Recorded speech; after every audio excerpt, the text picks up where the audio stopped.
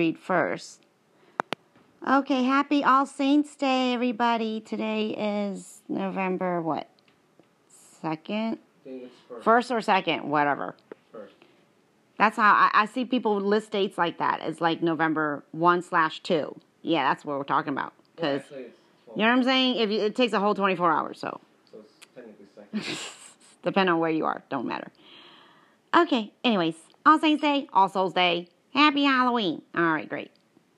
The first one we're going to read is from the source of the RomanCatholicSaints.com. There's another one I want to read from, let's see.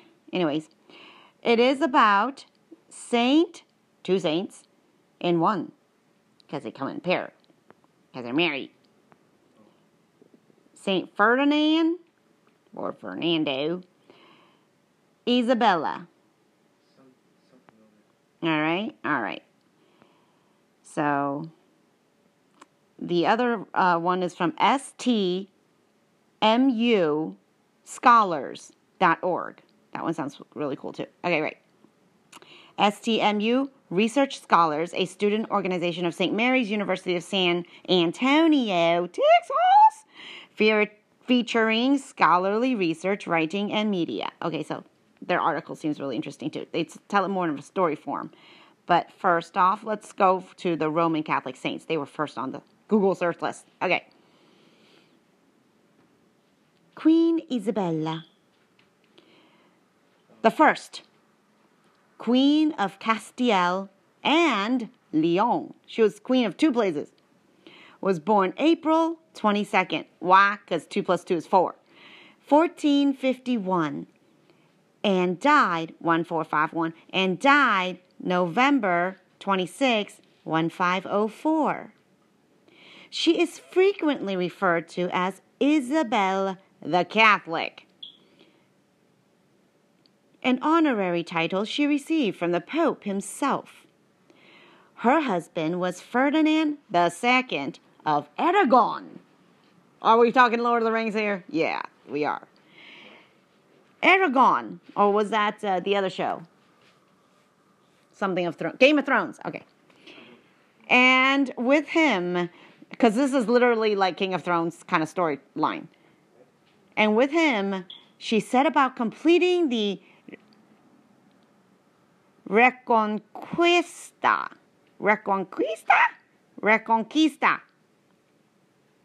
Concluding the reconquest of the Iberian Peninsula by taking Granada back from the Muslims. See, she was Catholic.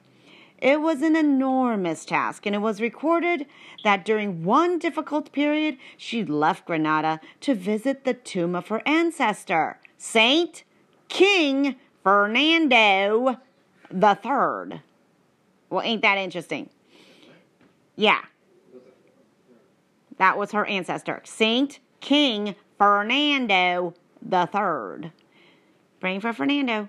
Sitting upon his throne as she sought inspiration to go on. Granada was finally taken in 1492, the same year she sent Columbus sailing to the New World.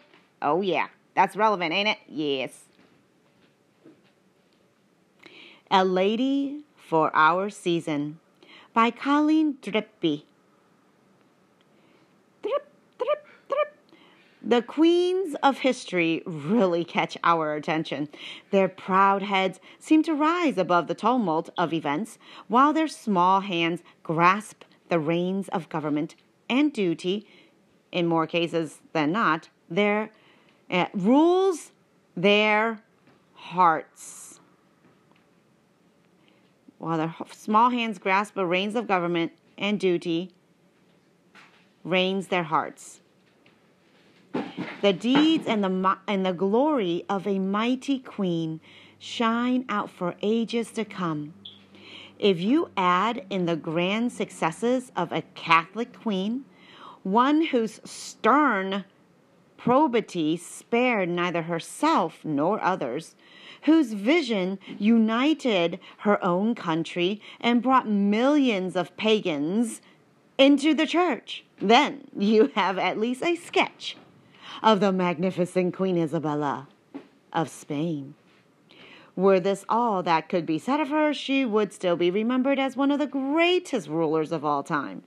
But Queen Isabella is honored for even higher and finer things than merely ruling Spain, saving Granada, Christianity, and civilizing the New World, and bringing back to her country the justice and domestic peace lost by the mismanagement of her incompetent and degraded half-brother, Enrique IV.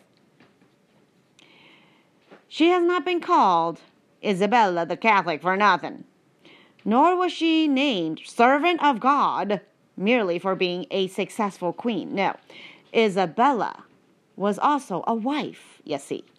And that wasn't such an easy job for a Renaissance queen. A woman who outlived her 2 eldest children and saw the others suffer much from the necessities of arranged royal marriages. She was a penitent who spent hours on her knees, and a Catholic placed sometimes in situations depressingly familiar to Catholics of today. Hello. The clergy of Castile were riddled with Jewish converts, some genuine and very holy, but others enriching themselves and working against the church from within. Oh, yeah. She also had, for part of her reign, a Borgia Pope to deal with. All right. Alexander, hello, praying for Alex, the Sixth, had been elected amid a political scramble that so scandalized all of Christendom that on several occasions plans were made to depose him and elect another pope, something Spain would never have condoned. Okay? All right. Enough drama teaser for you? Great. For all her statecraft and her successful pursuit of a demanding career, Queen Isabella was not a modern woman. No. She could hardly have been considered, quote, modern, unquote, in her own times. And certainly no one could accuse her of holding to the values of her own. She was a lady, timeless in the vision she held of a totally Christian state. Timeless in faith, timeless in charity, with which she pursued her duty. Out of that same charity, she may reach out to us, interceding and inspiring, but only if, as individuals, we ask her intercession. Santa Isabella, ora pro nobis. As a servant of God, she may be prayed to. There is even an official prayer. Gotta look that up. For her canonization. But we may not yet honor her publicly. Oh, snap. One day that will come. Queen Isabella has already worked one publicized miracle. The 1998 healing of an American man with terminal cancer. Sound familiar? Anybody? Raise your hand. Going once, going twice, going... Oh, scared. Feel it. Which should be enough to ensure us that our prayers for her intercession will be heard. Today, we have need of Queen Isabella. She is a woman who may, in fact, have a mission in our own time. Isabella of Spain has sometimes been called the last crusader. Cavalry is come on. God help us if she really was the last. All right, we need her. She put the enemy out of Spain once long ago. But now that enemy returns to Europe and all the Western world with the savagery of terrorism, hoping to build a new empire on the ruinous weakness of liberalism, secularism, and heresy. Our leaders flounders, unable to or unwilling to turn to God, trying every expedient from appeasement to random threats, quarreling among themselves as their forebears did throughout the Reconquista. They condemn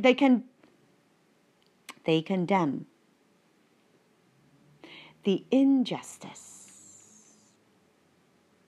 and the heartless violence of the enemy, while refusing to admit that it is the same enemy who menaces the faith time and again throughout history.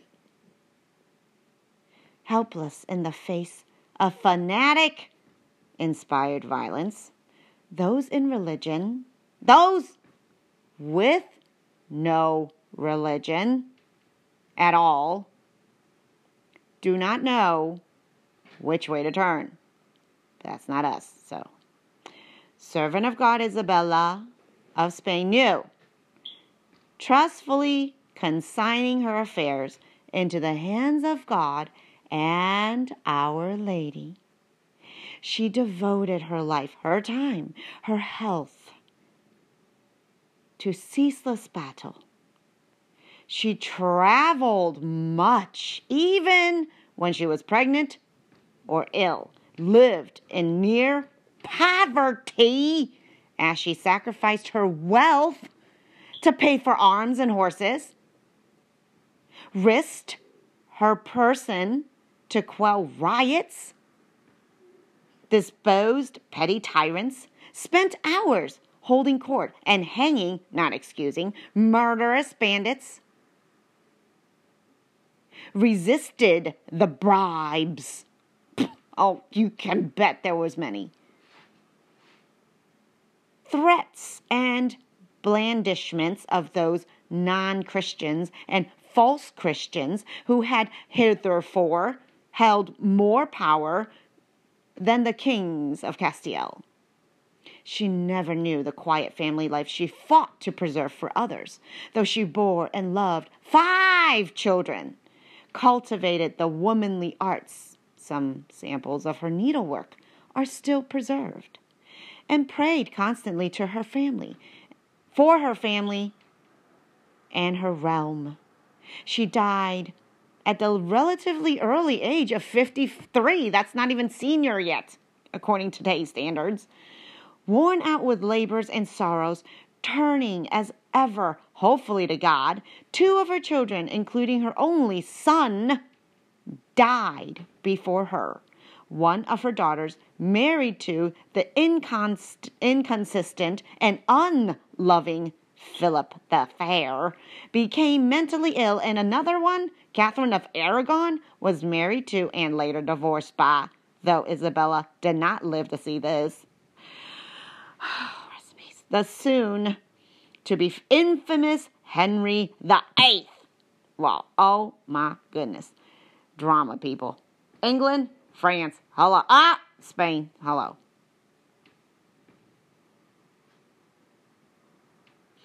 As Queen of Spain and one of the most powerful and influential women in Europe, Queen Isabella had always used her influence against evil, especially against whatever threatened the surest thing on earth, the Holy Catholic faith. She has been much criticized for bringing in the Inquisition to Spain, and no one can consider promoting her cause without addressing some of the grave accusations made against her.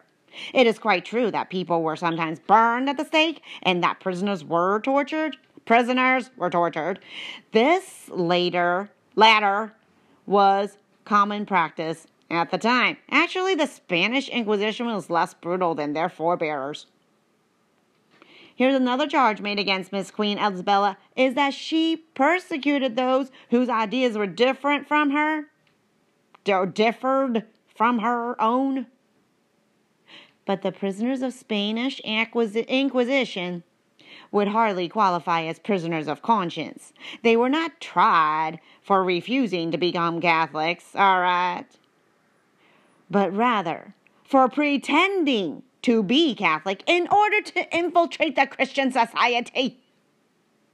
Spies. Pretenders. Most were reconciled with the church, though they were warned a second lapse into Judaism would be fatal, and some were exiled. Execution was reserved for serious relapses and horrible crimes, such as the ritual murder of a 3-year-old boy in one of the most infamous and convoluted cases the Inquisition was called upon to try. The Queen's decision to finally exile the Jews from Spain caused, and still causes, even greater outrage among her detractors to this day. The Sephardic Jews. Some Jews continue to protest against all moves on the part of Rome to proceed in her canonization. Well, can y'all believe that? Whether her action was justified is still open to debate. The Queen at least believed that it was in the best interests of the realm. She was doing her job. There was little domestic peace where Jews and Christians lived together. Riots were continual, and so many lives were lost through massacres, and counter massacres that there seemed no alternative. We can only guess at what might have been had Isabella not made this decision. What actually did happen was that many Jews chose to leave rather than to convert, an option still offered to them, by the way, and that many settled in Portugal. Oh, where'd they go? Portugal, from which they were later expelled, and in other parts of Europe. Can you spell that? Some sought refuge with the Muslims of North Africa, with whom they had once been on excellent terms during the Muslim occupation of Granada. Unfortunately, those who set sail on the Mediterranean were often robbed, murdered, enslaved, raped, and generally shown that the Muslims were fickle friends. Quite a few of the survivors returned to Spain, deciding that Christianity was the true faith after all. Well, welcome home. Surprisingly, many of these conversions were genuine, surprisingly, and bore good fruit. Yay! Others made it to Turkey, gobble gobble, coming up, and former communities there. Queen Isabella's concern and her energies did not stop with the old world, for she had a great concern for the new. Oh yeah, it was who, after many delays caused by the reconquest of Granada, outfitted and sent, you need a grenade? Here's one. And sent off Columbus, Kabooey. She could not know any more that Columbus knew what a new world has discovery truly was and would become. But her constant concern for the natives led her to ban their enslavement, even against the wishes of Columbus himself, and to begin arranging for their instruction in the faith. She wanted for them the best she knew to give them, but she did not live long into Spain's colonial era, and those who succeeded her did not have her superabundance of charity and wisdom. Now, in our day, as she looks down from heaven on the modern inhabitants of famous and barely imagined lands, we can be sure that she wishes us well. One day we will see this devoted and holy queen canonized. It would be a fine thing for us all if she were made another patroness along with Our Lady of the Americas. Is this only a dream? I have a dream, people. An unrealistic desire. 69 was their anniversary. A hope. Yes. Hope. Hope is a virtue that takes us far into the magnanimity of God. Magnanimity. He sees our need. He sees our servant's eagerness to do good to those who need her, whether in Americas or in Europe. How long will God not allow the fears and folly of those whose duty it is to proclaim good and worthy saints for us to stand in his way? How long will the quibbling and the ill will of his enemies dictate the policy of the church? I will tell you how long. So long as they fail to storm heaven for what we need. So long as we fail to storm heaven for what we need. God's hand overflow with gifts for us, with graces for the world, but he respects our silence. If we do not ask, we do not receive. We need the saint. What on earth are we waiting for? Anyway, many thanks to Colleen Drippy for her excellent article on Queen Isabella. Thank you, Queen Drippy. First time I heard of you and I love you already. Drip, drip. What's up? Oh, here's another one. Shop now, Guadalupe. The Miracle and the Message. $3.99. I can't afford that right now. I got nothing. I will just read and spread our message. Ain't that better? I think it is. Gracias. Queen Isabella. Ora pro nobis. Sancte King Rege Fernando the Tre. Ora pro nobis. Celestior, thank you for joining us for this impromptu reading. Au revoir. Adios. See you later. I'll be back. Supplies, everything for your business and for your home, to say the least. Stock up.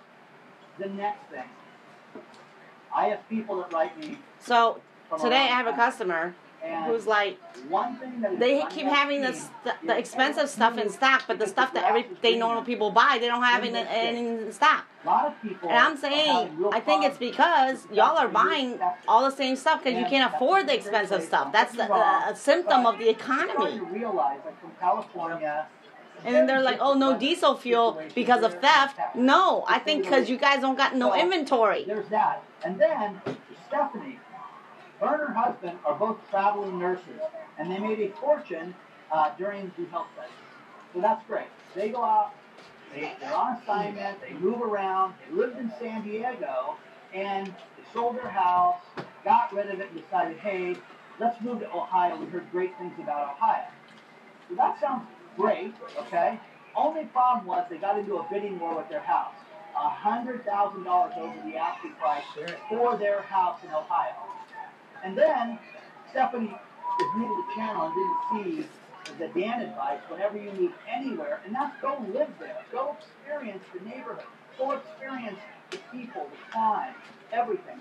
And they have a real problem where she thought it was a nice neighborhood, and it's not. Crime is epic there. And crime is running rampant where they moved to. So now the house went down in value, and they're $150,000 upside down. So I'm looking for a job, and then they're like, oh, there's this new website with this new concept, make the move or something like that, .com. And then they're like, oh, we're going to give you a $10,000 incentive to, get a job and move over here. Oh, by the way, you don't get that $10,000 until after you've bought a home. Like, what kind of BS is that? Their state needs a citizen. So you got to get in debt just for them to give you a penny? Play the tape. BS.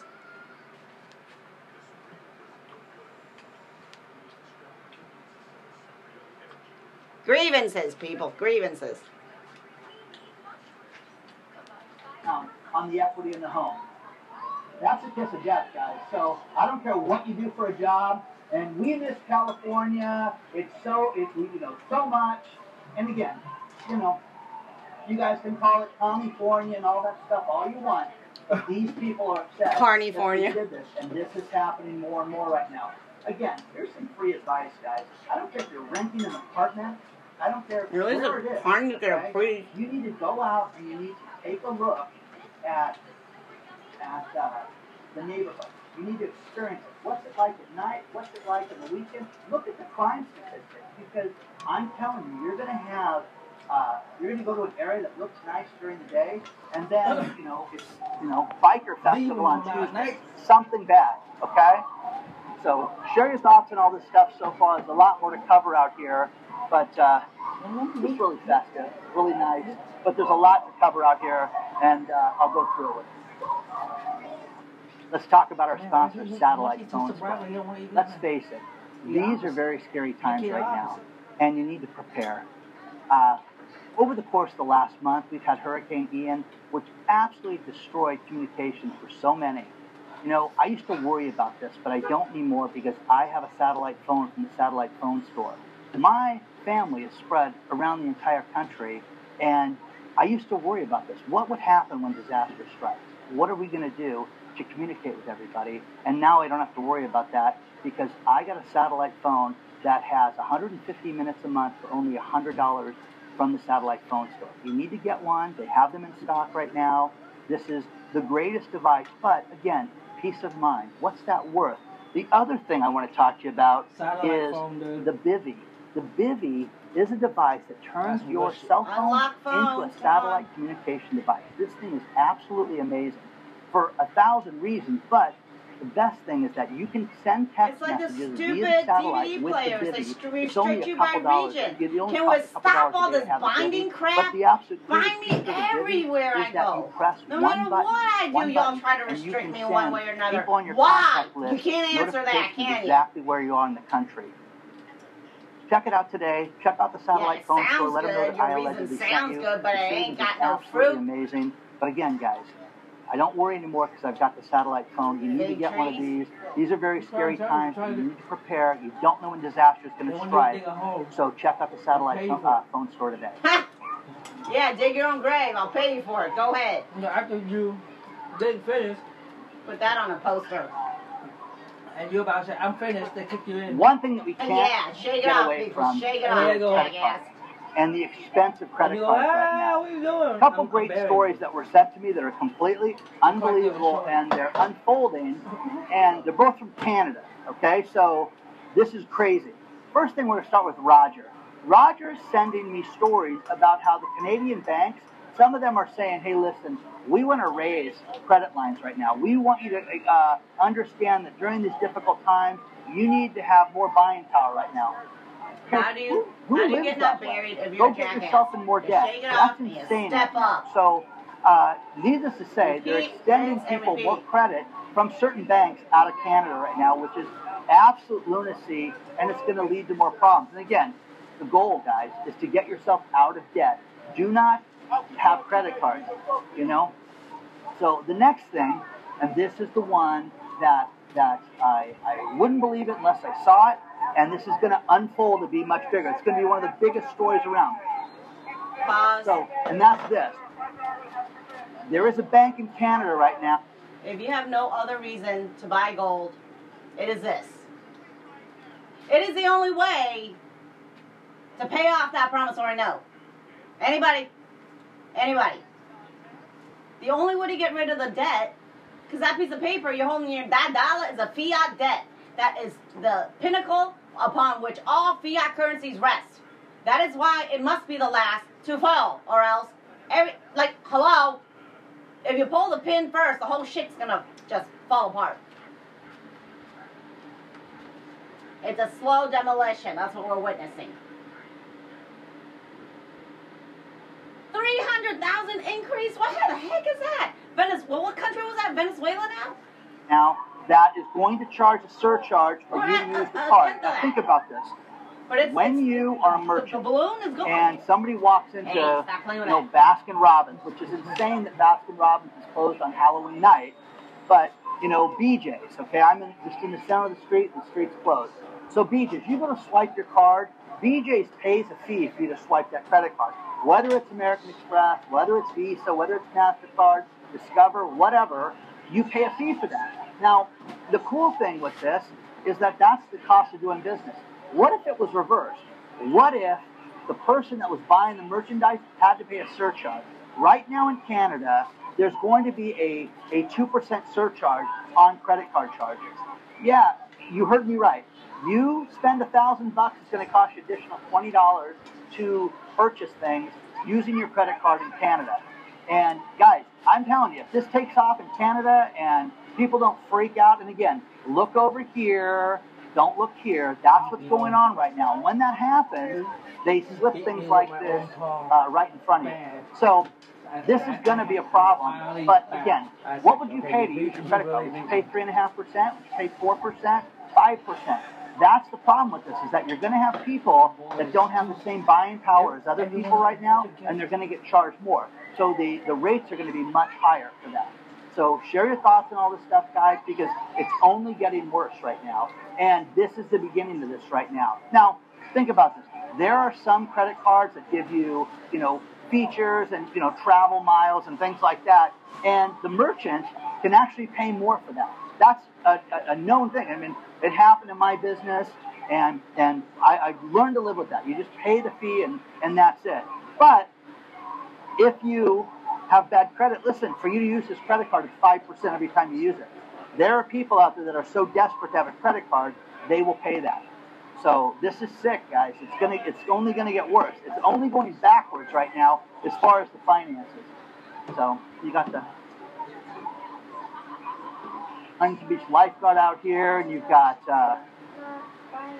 So again, guys, where do you draw the line with this stuff? Because I think that we're seeing things that we've never seen in our lifetimes, and it's only going to get worse. And economically, they're going to do everything they can to charge as much as possible. So let me know what you guys think about this, because I think it's crazy, and I think it's way too much. And to pay a 2% surcharge is nuts. We heard about the inflation fee last week in the lawsuit from Macaroni Grill, where they charged $2 a table, and the lawyer's going to get rich doing that. But don't you agree that certain things like this need to be stopped? Because I think it's nuts. So let me know what you guys think about this.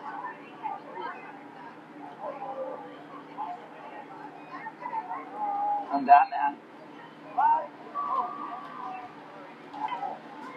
Gizmo. Walking down the street. Hey, have you guys ever met somebody that was so pretentious and such a jerk that you just wanted to say, oh, this guy deserves, whenever anything bad happens to that guy?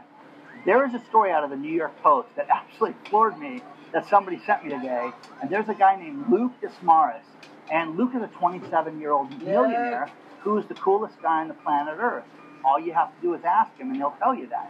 Now, Luke says, I don't worry about no parking signs, I don't worry about red zones, I don't worry about the 15-minute zone, I park where I want. I'm a millionaire, and this is like VIP parking for me. I can throw my car wherever I want, and I don't care. So, and you're like, what? Huh? How do you do that? Well, Luke, in the year 2022, has had $8,100 in parking tickets right now. I gladly pay them because I can afford it. I know you can't, but I can afford it. That's what this guy is saying. What a jerk. Yes, he is. And that guy just escaped from the bar. Anyways, what a pretentious jerk this guy is. This guy goes out and sits there and tells everybody that he can park wherever he wants. Now, it's funny. In this beach community, finding parking is always a headache for an event like this. But I couldn't imagine just throwing my car someplace because the parking ticket hounds are out just writing tickets left and right. So, how do you guys feel about that? That guy, he'll get his, to say the least. Another thing, there's a great story out of Reddit, and we've all worked for somebody like this who would say, listen, I don't care if your job is done, you need to stay here till 5 o'clock or till the end of your shift. No matter what, and people may be sitting at their desk, not doing work, but you're going to stay here. And, just as a complete jerk to do that. And I've worked for people like this, and we've talked about some of those lovely people in my past that ended up getting theirs, okay? But people that go out and make people do certain things, there's a great Reddit group talking about compliance issues and how they're not going to let this guy communicate with them, because what the boss would do is then if he ever had a question, the entire company got together and said, don't communicate with this guy at all outside of work. Now, here in California, there's lawsuits right now for people that work overtime, and if the boss calls you, that's considered work right now.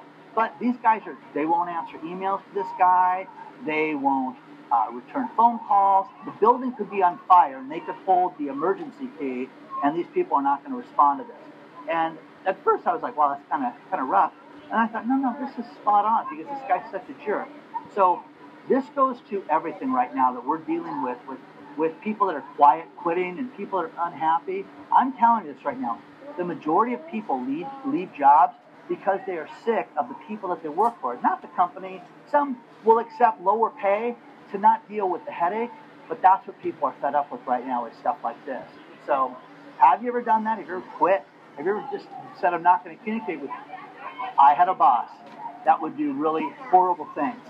And I found out with the company cell phone that he had GPS on it, and I was told that he would go at night and he would sit there and he'd watch where everybody was at. So, so we would mess with that guy. We would make sure, we would make sure that we were at the craziest spots ever. So then we just shut it off, and everybody did it all in unison, okay? So one night at 7 o'clock, everybody shut their phones up, took the batteries out, and took the chips out of the phone, so they were completely untrackable. Don't go on the internet, don't do anything with your phone. And this guy freaked out. So Sweet Girl was upset about this, and I really want to know, have you ever done anything like this? Wow, that was very satisfying, to say the least. But you get people that treat people horribly, and then they get theirs in the end. So let me know if you've ever experienced anything like that. And take a look at the Reddit story, because it's actually a fun... We teach children voting is an important right, but Nevada's closed primaries prohibit 600,000 independents like me from voting. Yes on 3 will open our primaries, so all registered voters have the right to vote in them. Please vote yes on question 3. Change your body here. I help you. Fun one down there too. So a lot of people down here. The crowd's pretty tame too, when you think about it. But everybody's dressed up and having a good time. So share your thoughts on all this stuff, guys. The scariest thing right now, this Halloween, has got to be inflation, guys. It's absolutely, look at this, absolutely epic, and it's not going away. And no matter what the Fed does later on this week, inflation is going to be the thing that's going to continue to hurt everything. Look, the Hulkster's here. Hulkamania is running wild down the streets of Huntington Beach. Now, you have to love Elon Musk. Think about this. In his filing, and this is the stuff nobody talks about, in his filing, when he bought Twitter, he got rid of all the directors. All these people that were on the board of directors are gone, every single one of them. He's the only director for the entire company right now. It's him, by himself. That is absolutely awesome. Now, if he wants somebody that escaped from Orange County Jail, and he'd like Dan from I Allegedly, I am willing to be on the board, got a good business background, but I would love to be on the board of Twitter. Would that be the coolest job on the planet Earth? Now, the other thing is, the cool kids on Twitter, they have this blue check mark that says that they're social media, they've got a huge social media following, and what they did is they gave people the blue check mark. So certain people in the news, certain celebrities, singers, just overall, social media bigwigs have the blue check mark. Elon Musk is going to start charging people for the blue check mark as much as $20 a month. Yeah, Mom! Yeah! Woo! You too, man. Okay. I allegedly. It's business. I watch you, sir. Oh, thank you. I want your knowledge. Oh, thank you, man. Thank you very much. Wait, what is it? Yeah. What is it? Okay, ready? Oh, What is dude. it? I allegedly. Hey, got any candy? No, I don't have any candy. Thanks. He keeps hitting me in the face. There you go. Oh, thank you. Have fun, guys. So Elon is charging people for the blue check mark. They're going to charge a monthly fee. Okay, listen to this, guys. It is it's the blue check mark, $20 a month. How many people have the blue check mark? 400,000, guys. 400,000 people have the blue check mark. That's $8 million a month. So how cool is that? Wouldn't that be great if he does do that? These people are freaking out. I'm never going to pay for my blue check mark. I earned that. Okay. There's going to be a bunch of changes to Twitter. Okay? All of us escaped guys out here, us convicts, just having a good time tonight. The one night of the year we get to break out, come to downtown Beach. All the rules. Exactly. What's your name? Don. Don. I'm Dan. What's up, Dan? And you're getting seen by 250,000 people right now. So, okay? Welcome to Huntington. So a couple things that are going to be unavoidable this week, and that is we're hearing, that the Fed's going to raise interest rates. And I love this because you go to things like CNBC, and this guy's not doing well, but you go to CNBC and you talk I know about, this guy. We met in the clink, and we're really good pals.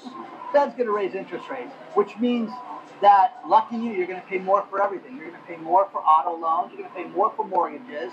You're going to pay more on your credit cards and for student loans. So, guys, it's chaos. And again, it's no big deal. It's 3/4 of the point. No, it's going to be catastrophic, guys. It's going to be absolutely horrific. And, we've heard stories. The Fed may raise rates, right around the first of the year. They may hold off, may only be half a point. But, guys, this is bad enough right now. And the other thing we're hearing from right now is the home builders.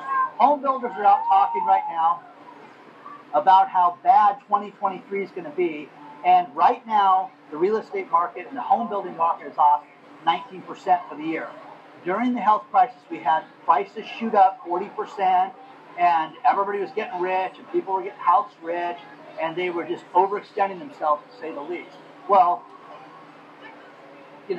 things change, and things have changed dramatically right now. So many people are realizing that they're priced out of the market, and there are people that have seen housing prices go down, can't sell the houses now. So this is happening globally right now.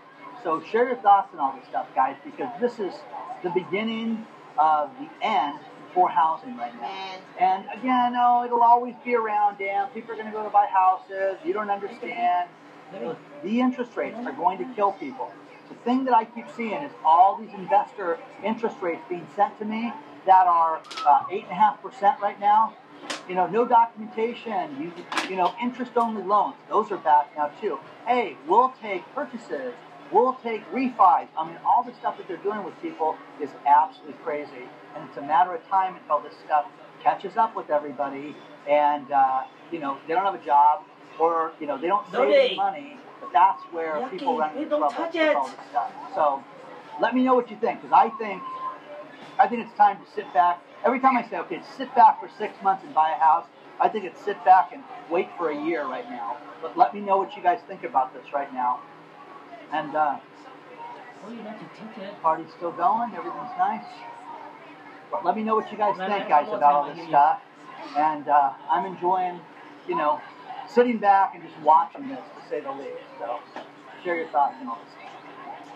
So, guys, I'm going to close this out with the in and out employees that are very scary looking. So happy Halloween to everybody.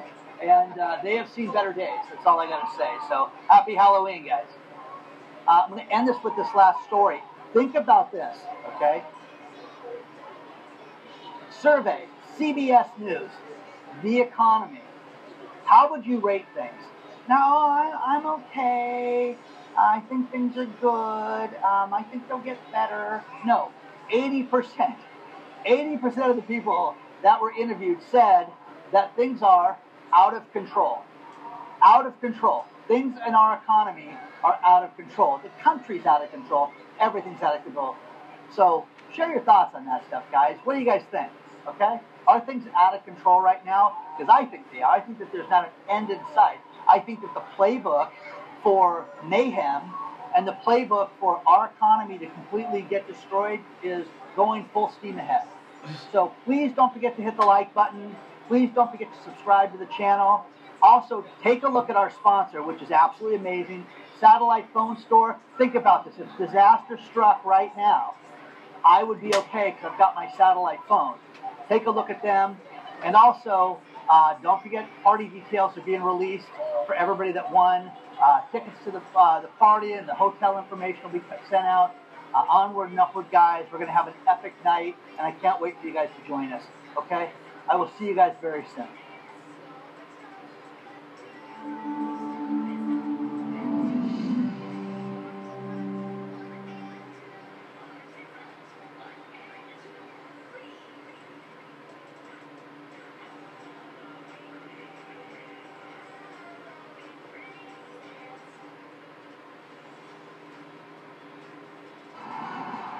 Welcome to Subway's biggest refresh yet. They're dropping 12 new subs for their all-new Subway series menu.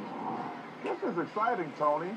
Oh, you've never seen stats like this before, Chuck. The new monster has juicy steak and crispy bacon. Dang, but what about the new boss? Meatballs covered in marinara, coupled with fresh mozzarella. It looks so good. It makes me hang.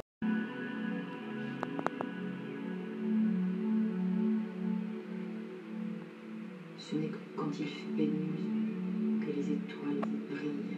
J'ai voyagé à pied par simple mouvement et de la terre.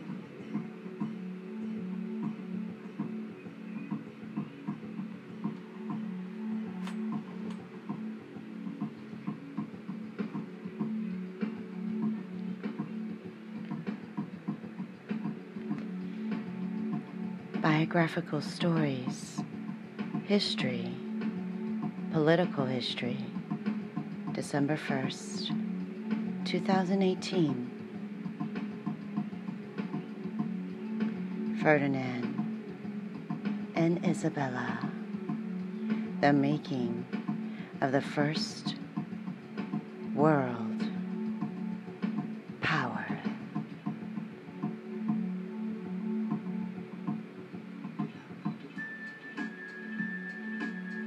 Author Christopher Holman.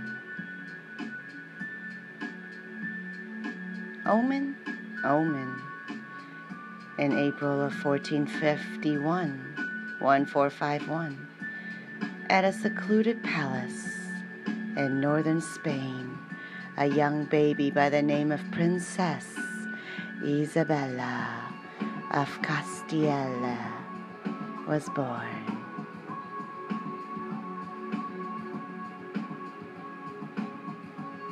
From the moment she was born, the world was aligned against her.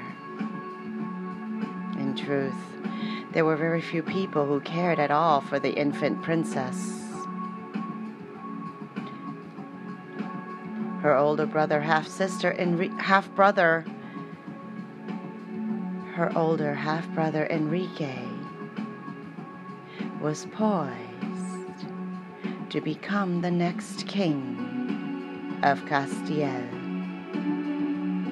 And his children, when they came, were next in line to the throne.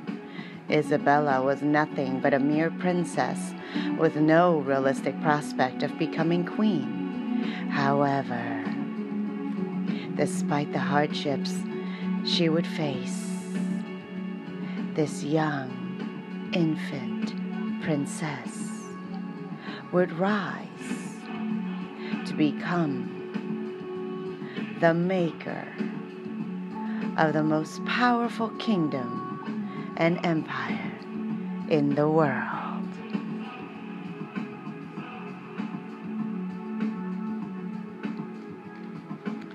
As Isabella grew, her family's political position began to deteriorate.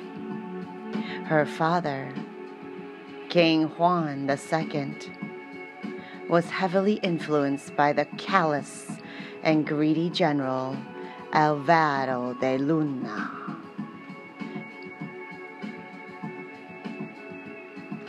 King Juan, entirely uninterested in the affairs of state, allowed De Luna to have a free hand in the kingdom. Thus, by the time of King Juan's death in 1454, Castile was plagued with corruption and deceit.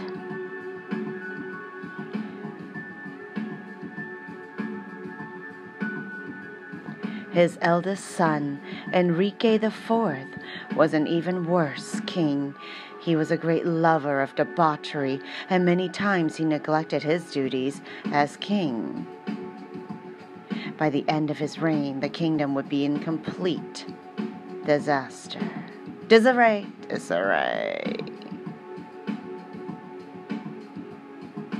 Meanwhile, Isabella spent most of her time in seclusion with her now widowed mother.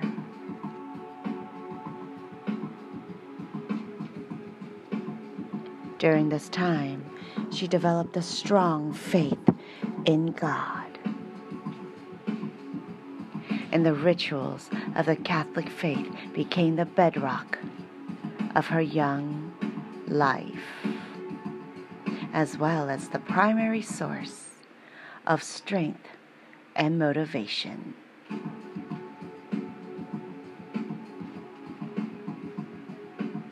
But for now, there was nothing she could do about the chaos consuming the kingdom.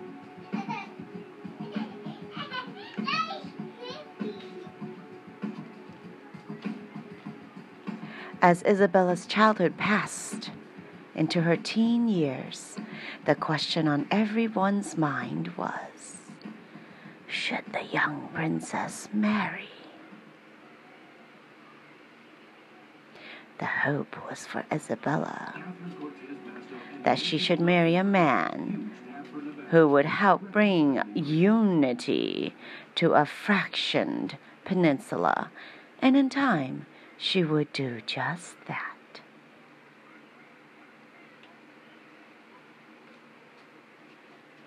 Next song.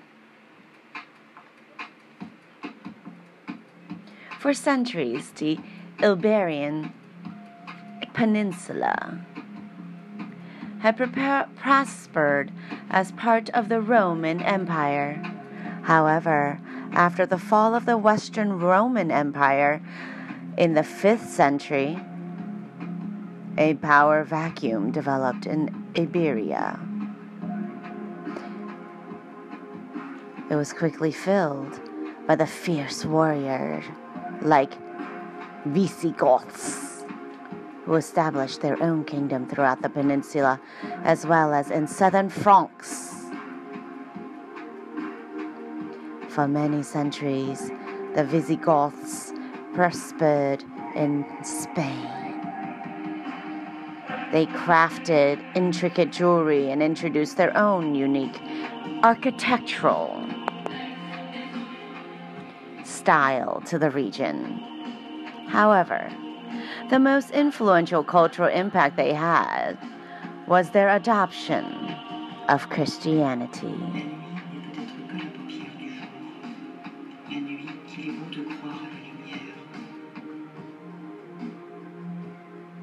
The importance of this decision cannot be understated.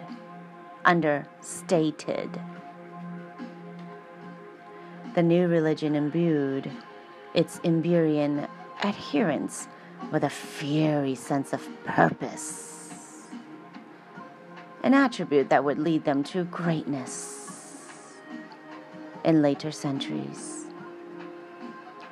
As Christianity would go on to play an important role in the formation of the future kingdom of Spain and its empire.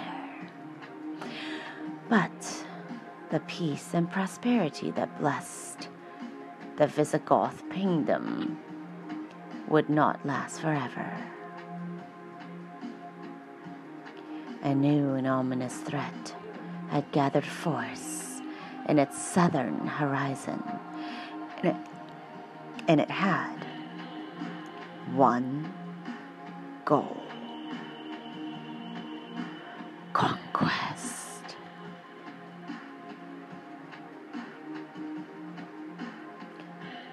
the ominous new threat that came surging out of northern Africa in the 8th century, was a brand new religion.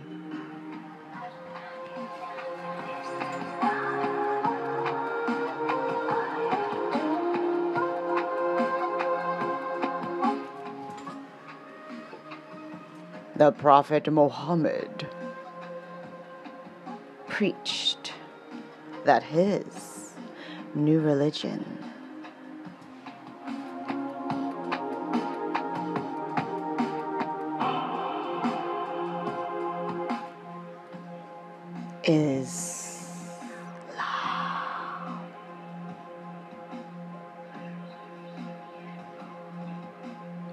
was the greatest of the monotheistic faiths.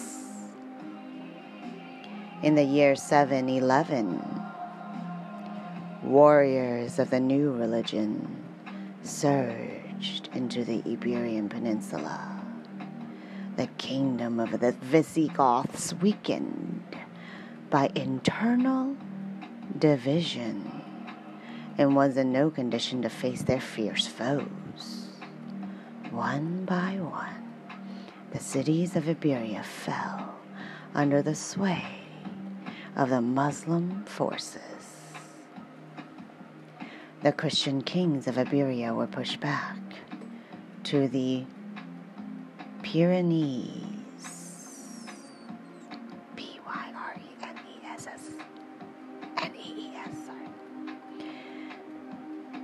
In a short time, the Muslims dominated the peninsula. However, the Muslims were not just conquered.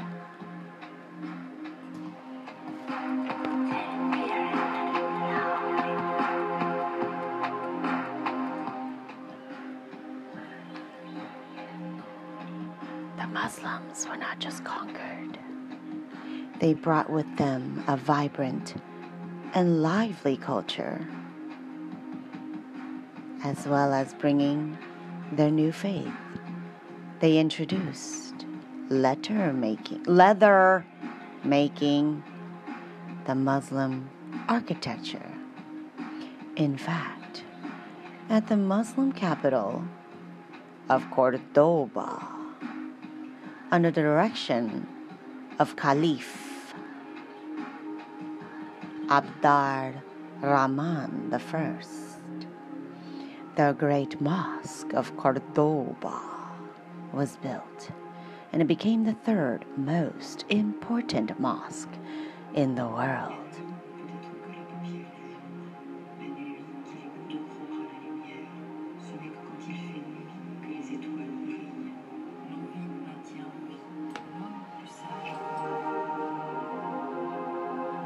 After those of Mecca and Jerusalem.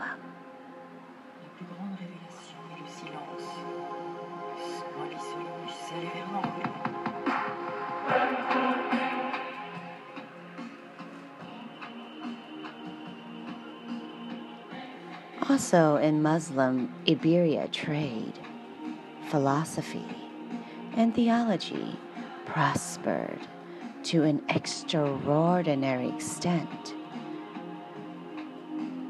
For the Christian kings, however, none of this was important.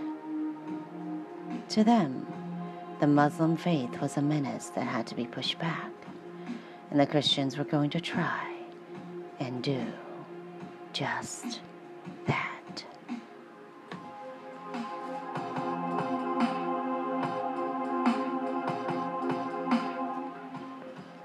In the wake of the Muslim invasion, the Christian kings of Iberia were almost swept off of the peninsula. However, they intended to win back every inch of the land that they had lost. Thus began a long period in Iberian history known as the Reconquista that would last for over 700 years.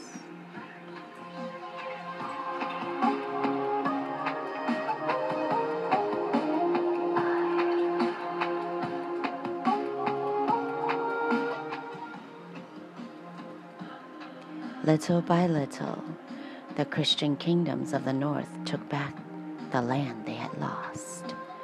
They took back Toledo, holy, in 1085, and then Seville in 1248. Ever so slowly, the Christian kingdoms pushed back their foes. By the time of Isabella's birth, there were only 5 kingdoms left in Iberia. Castile, Aragon, Navarre, Portugal, and the final Muslim outpost of Granada.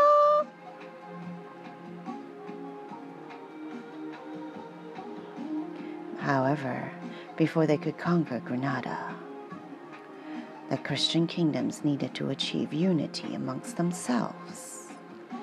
And that is where Isabella would play a vital role. Footnote number 7.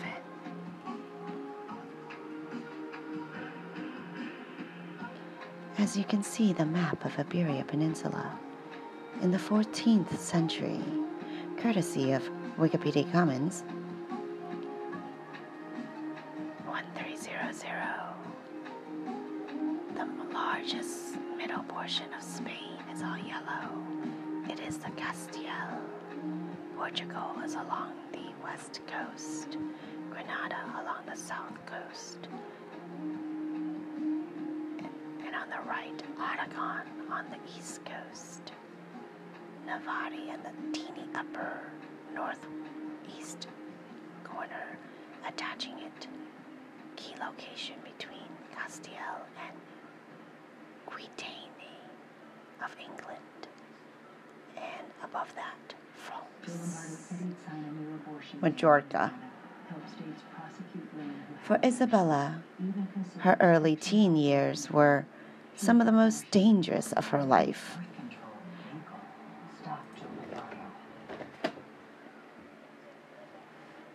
At the young age of 13, while in the middle of marriage negotiations, the noble of Castile rebelled against her half-brother, King Enrique. Enrique was such an ineffective ruler that the nobles instead chose Isabella's brother, Alfonso, to be king.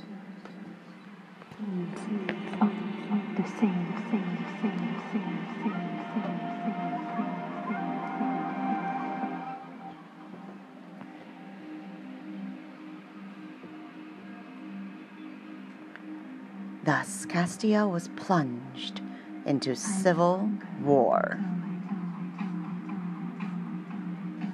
and all talk of marriage was suspended. Isabella, with all her heart and soul, threw herself behind her younger brother. It seemed, for a time, that Alfonso and Isabella would emerge victorious. And then Alfonso suddenly died. Isabella was left to face the future, alone. Having betrayed her brother, Isabella made an astounding decision. She wrote a letter to the kingdom that pronounced Enrique as the true king of Castile, but then stated that she would be next in line after his death. Enrique, weary of civil war, eagerly accepted Isabella's offer. Thus,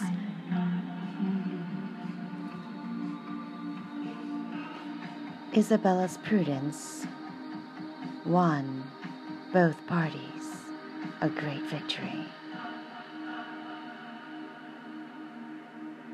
Enrique saved face, and Isabella secured her future as Queen of Castile. Now, with that frightening episode behind her, Isabella could refocus on finding a suitable husband.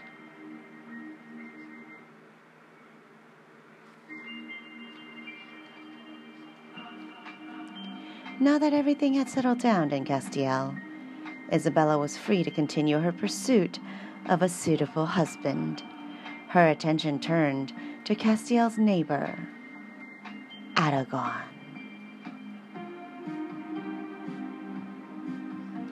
Since Isabella was now the heir to the throne of Castile, she decided that pursuing a marriage with Ferdinand, heir to the throne of Aragon, was the most desirable option.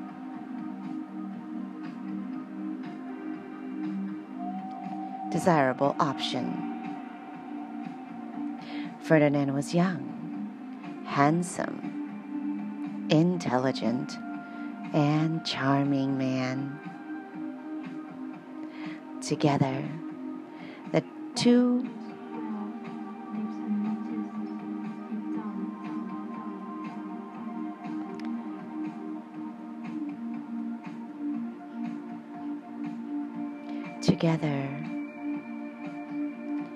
two young, expectant monarchs represented the bright future of their kingdoms.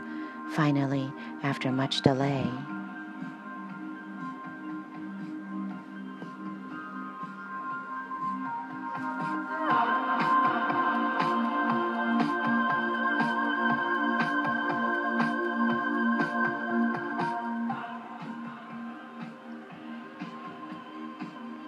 Ferdinand arrived at the Castilian city of Valladolid, where his soon-to-be wife was waiting for him. On October 19, 1469, the couple finally wed.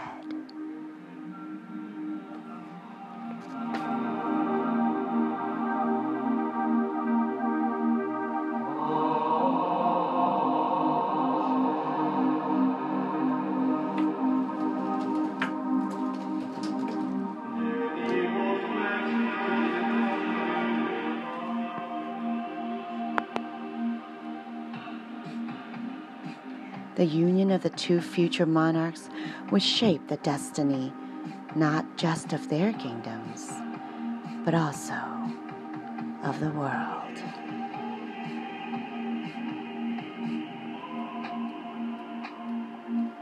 Now, all Ferdinand and Isabella had to do was wait.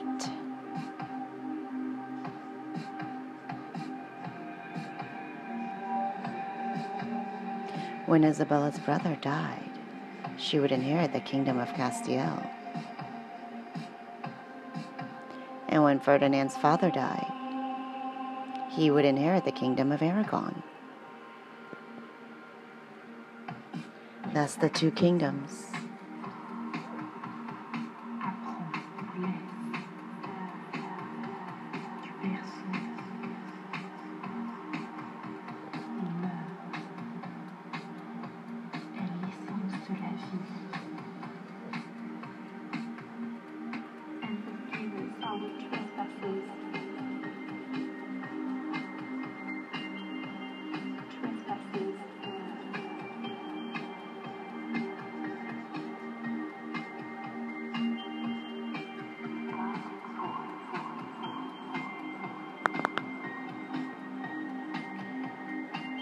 The two kingdoms would be effectively transformed into one.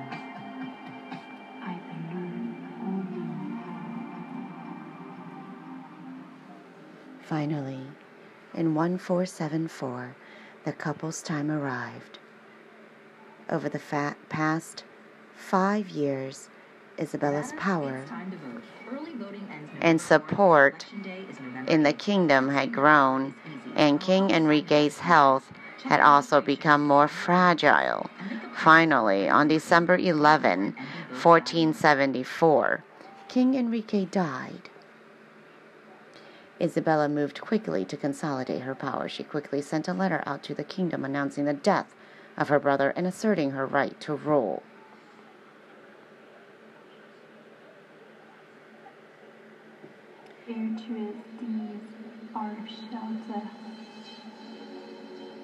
In the city of Segovia, where Isabella was staying, she celebrated Mass.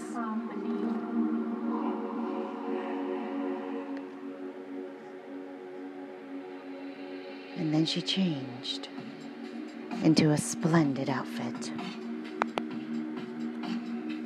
laced with gold and precious gems. Before a crowd of cheering people, she became queen.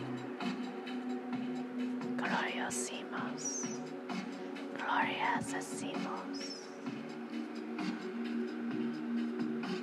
The city celebrated with a procession of Isabella's allies who were eager to declare their alliance to the new sovereign. It was a truly momentous occasion. But all was not well. Despite the convincing illusion of power, there were many of Isabella's enemies who sought her throne. King Alfonso V of Portugal, with Enrique's young daughter,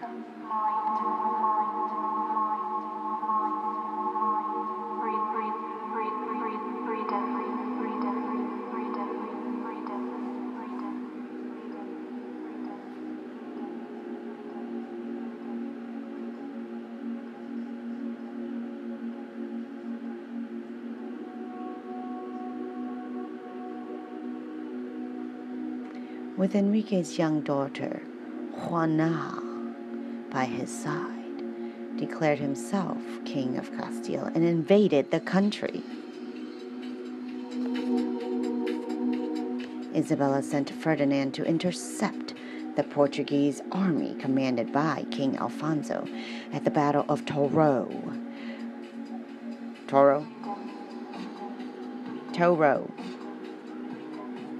Ferdinand decisively defeated the Portuguese army.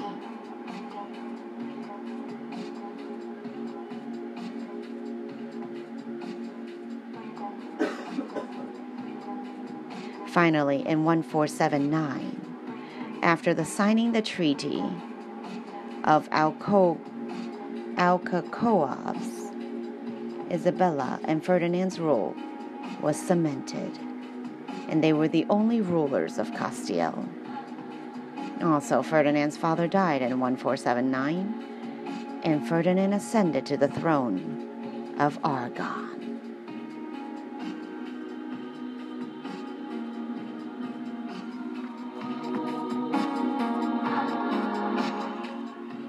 At last, Isabella and Ferdinand ruled a united and powerful kingdom, the Kingdom of Spain.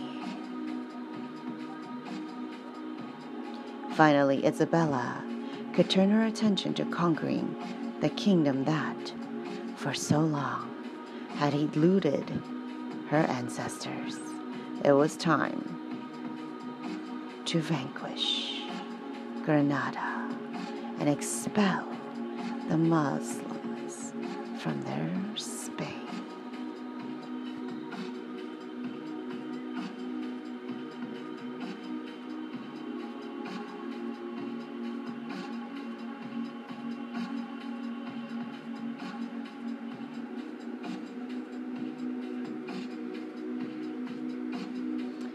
In 1481, the final stage of Reconquista commenced. The Muslims, believing that Spain was weak from its wars with Portugal, attacked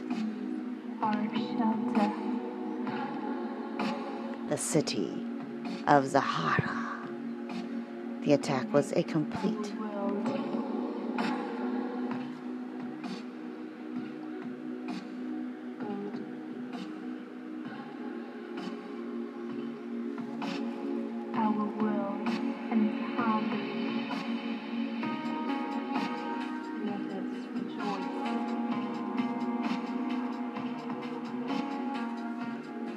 The attack was a complete success, and the Muslims believed that The Spanish government would not respond, however. They were wrong.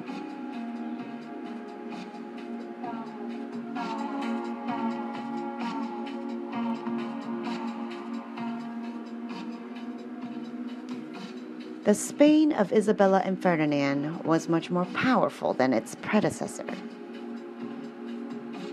Castile had been in the past, flushed with wealth and power of her new state. Isabella intended not only to strike back, but to finish the Reconquista once and for all. The Spanish army swept into Granada and captured the town of Alhama. This center of commerce was not even 12 miles from the capital city of Granada. Victory was within Isabella's grasp.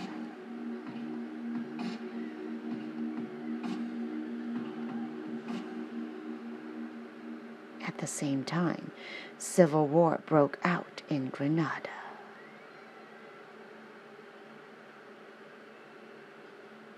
Here, Isabella saw an opportunity. She offered the rule of Granada, Boabdil, a 2-year truce, which he had gratefully accepted. In the interim, Isabella planned to continue strengthening her forces for the final assault, while the civil war in Granada waged on, weakening the state's ability to resist the Catholic conquerors.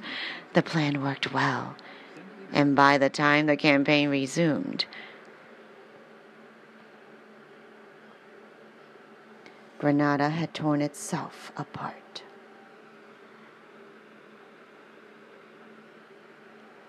The Catholic forces moved swiftly from one fortress to the next, taking each after a hard-fought battle. Finally, on January 2nd, 1492, the city of Granada surrendered.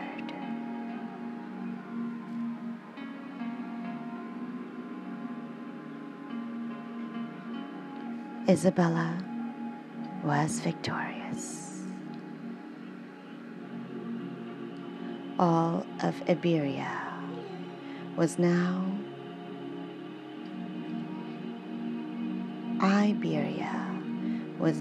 in the hands of the Christians once more.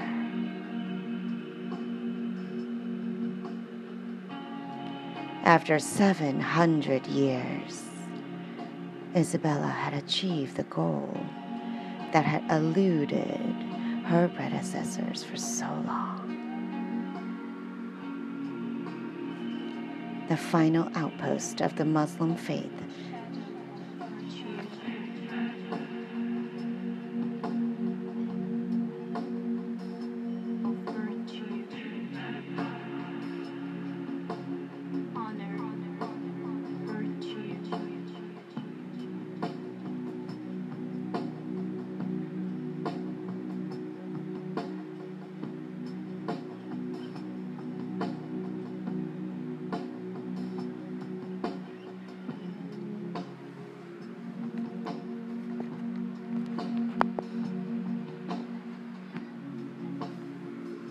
The final outpost of the Muslim faith in Iberia was gone forever. With that goal accomplished, Isabella could now pour her country's resources into new and exciting adventures elsewhere. Indeed, the world had grown wider since the last time Iberia had been united, and there were many things to learn and explore.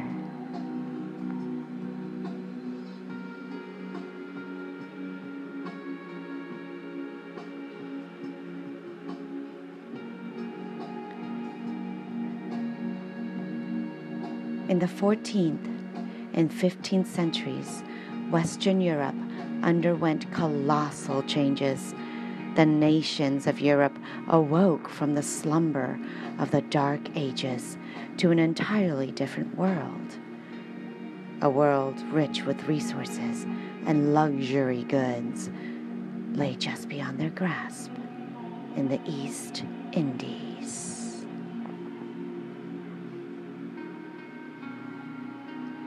The first European nation to branch out was Portugal, which, due to its excellent location on the western shore of the Atlantic Ocean, took the first steps into a larger world.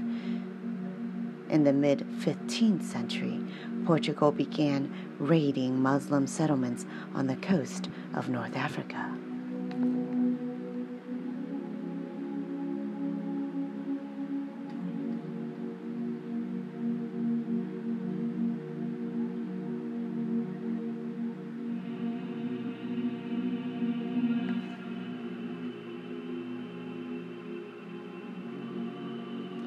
The raiders who returned brought home gold artifacts and other fine goods.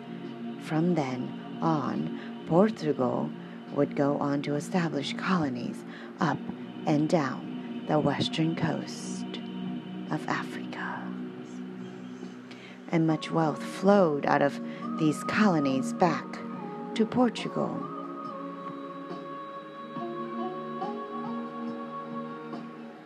The Portuguese took another large step when, in 1488,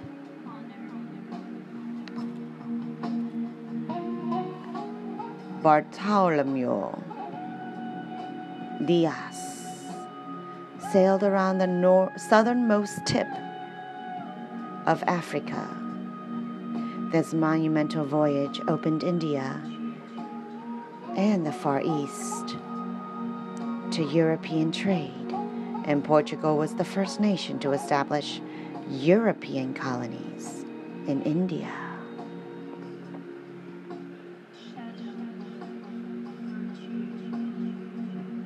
The Persian Gulf,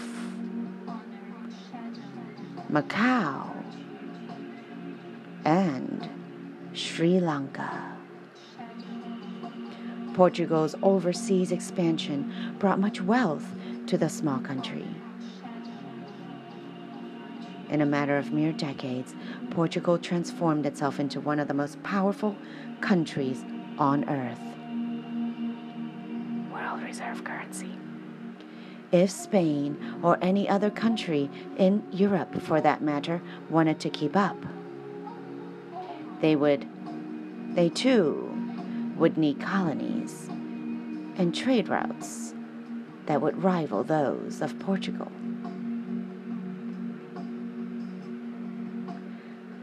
But in order to surpass Portugal, the nations of Europe would need to find a new and faster route to the East Indies. That was where one man,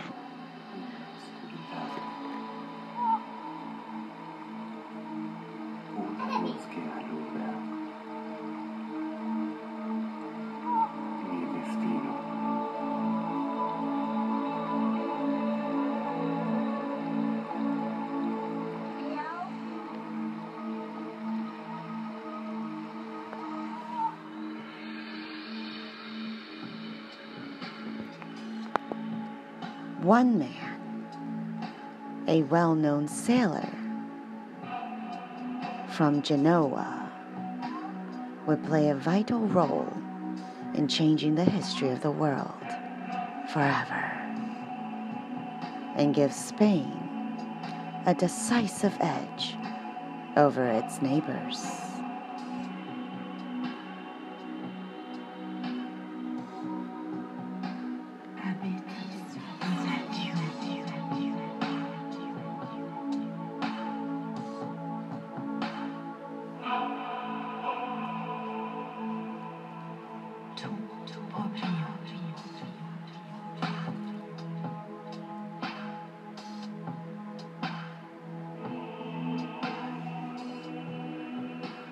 The year 1492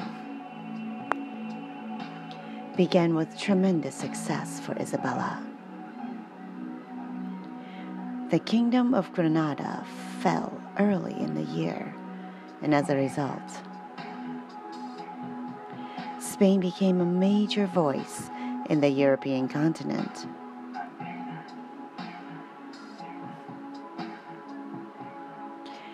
Isabella's own prestige was impressive.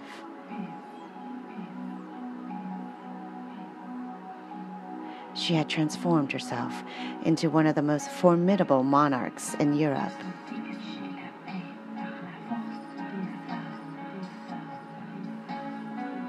And she was certainly the most powerful woman in the world. It seemed as if she had reached her zenith. But this was not true.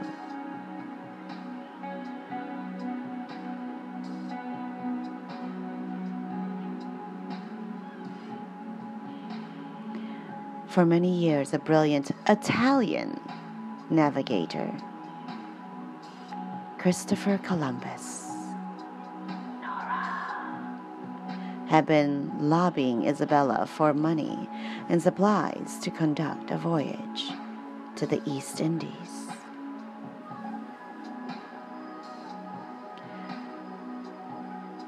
Columbus believed that he could bypass Portuguese strongholds in the Far East by sailing west across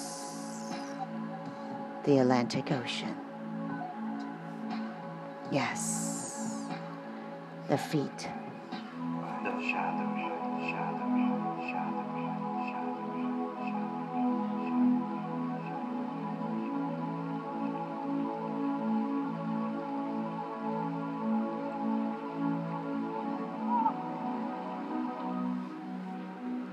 The feat was dangerous and highly romantic, but if it succeeded,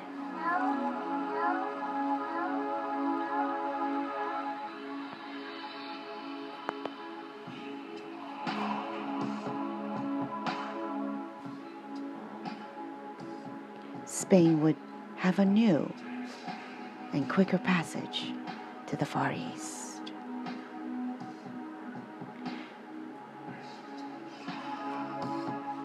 In the past, Isabella had been reluctant to commission voyages, but now that the war with Granada was over, she finally decided to give Columbus her approval.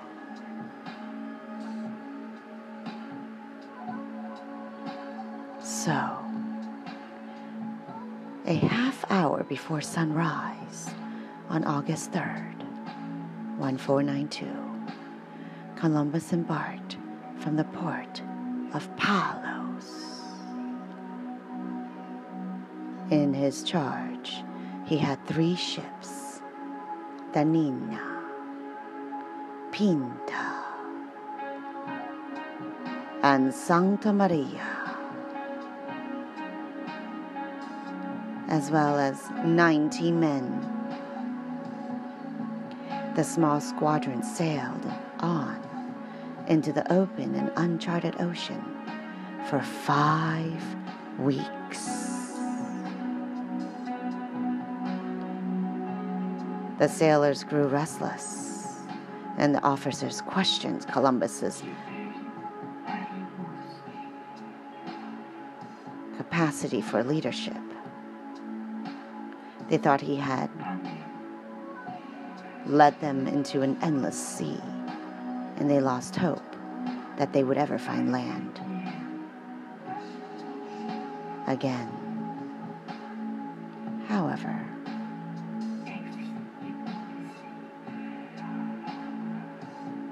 they were wrong.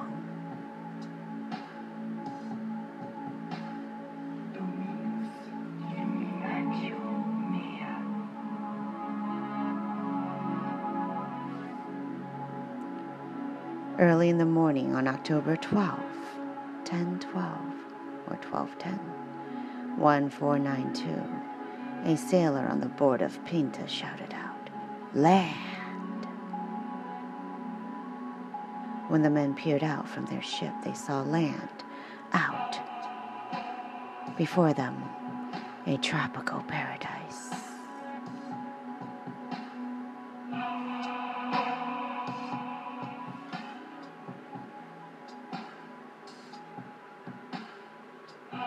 situated in a small island, most likely one of the Bahamas. Columbus spent over 2 months exploring the Bahamas and finding new islands. He met the local Native Americans with whom he traded and lived. In December, he claimed the island of Haiti for Ferdinand and Isabella and named it San Salvador.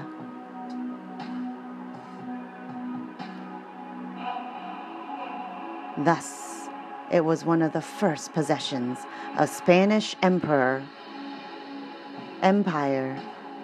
was claimed. However, Columbus could not stay forever, and in January 1493, he departed for Spain.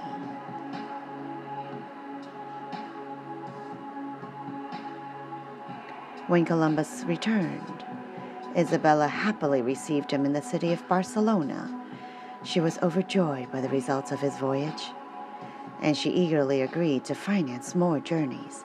She also lavished him with new titles in recognition of his achievements on behalf of Spain. The year 1492 was a monumental year, but when the voyages of Christopher Columbus were the crowning achievement of the age, it was the beginning of an era, a new era in world history, and Isabella was responsible for it. If it had not been for her willingness to send men into the unknown, the world might be a radically different place. Thus, when 1492 drew to a close and the new year dawned, Isabella reached the height of her power, as Spain was now poised to found a new empire across the seas that would bring it immeasurable riches.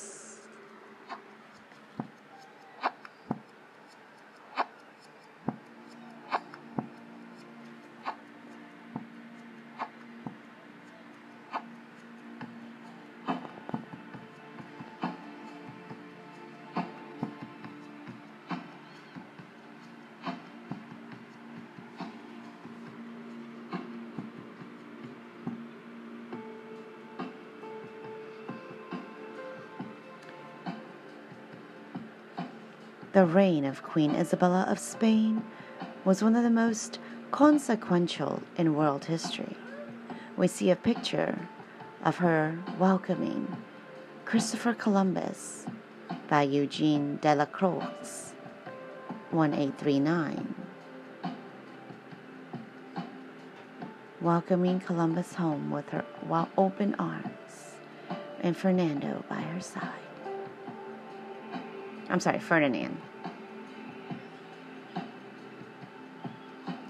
Her incredible sense of duty, her commitment to faith, and her love for her country drove her to do great things. She was the founder of not only the Kingdom of Spain, but also the Spanish Overseas Empire. Spain would go on to acquire territory in both Central and Southern America, Italy, and Netherlands. Her actions shaped the history of 2 continents, and her legacy still endures today. Whenever these distant lands, the Spanish language is spoken, wherever the Catholic faith is practiced, we have Isabella to thank.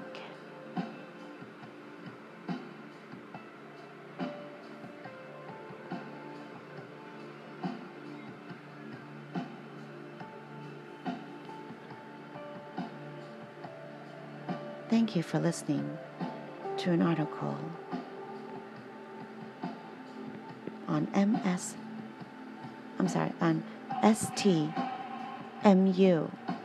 Research Scholars, featuring scholarly research, writing, and media at St. Mary's University.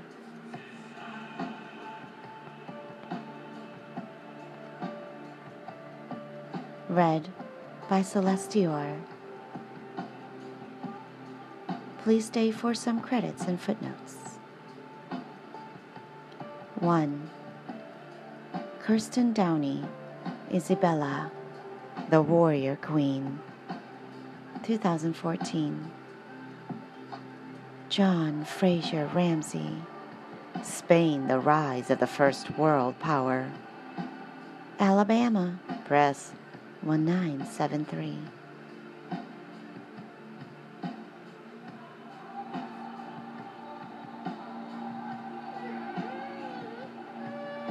William Hickling Prescott, History of the Reign of Ferdinand and Isabella, New York Heritage Press, 1967.